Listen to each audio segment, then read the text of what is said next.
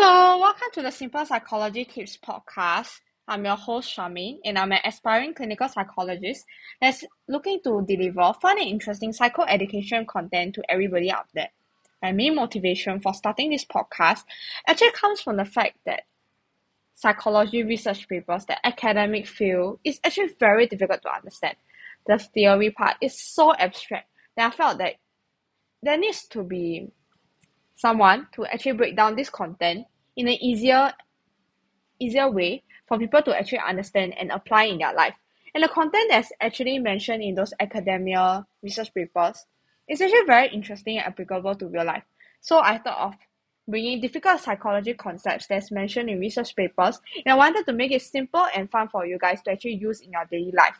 To me, psychology doesn't have to be difficult for people to relate to and use in your daily life.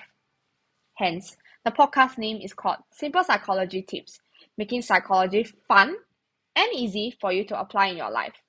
I will be covering a range of topics that's not limited to mental health stuff, and I do hope that you guys will actually stick around more and look forward to the whole range of exciting content that I actually planned out for you guys.